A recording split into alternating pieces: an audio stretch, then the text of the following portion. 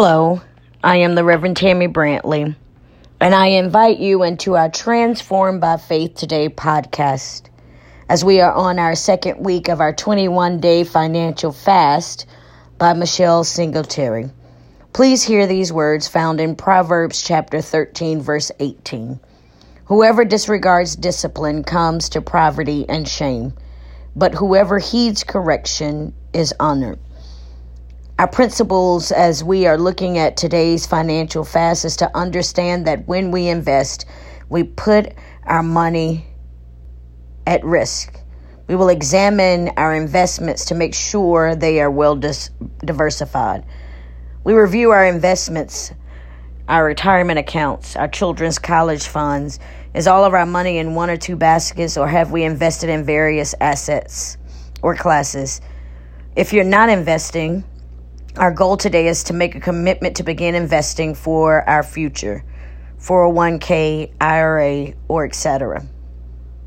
When I think of all of these things that are before us as we look at the 21-day financial fast, and we look at today's text in Proverbs chapter 13, verse 18, when we think about investment, it is really the discipline of ensuring knowing where our future lies.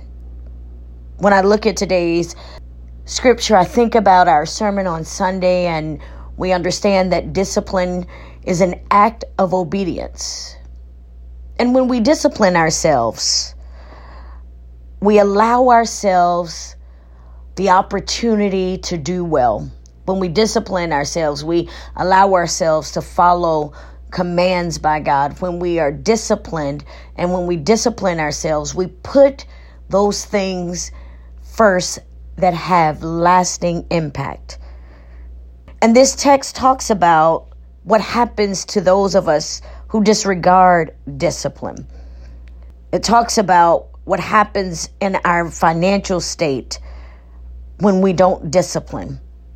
Discipline is not punishment, but discipline allows what we do to be honored.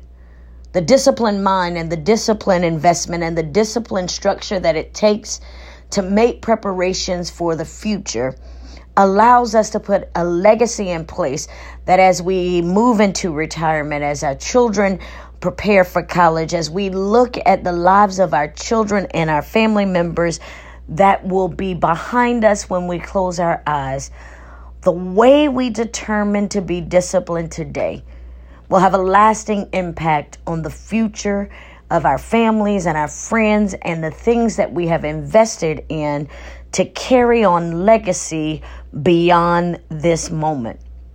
I encourage us to look at Proverbs 13 and 18 and look at it from the fact that it makes sense for us to be well-disciplined in our finances.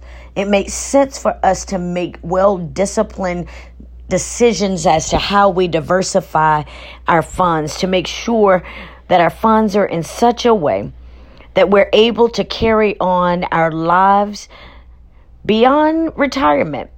Maybe it may be a situation that if we have a discipline in our finances and diversified funds for a rainy day or for unexpected situations that we may not know, but having the discipline to place our money and our investments in places that will allow us to have a continued legacy should be our goal.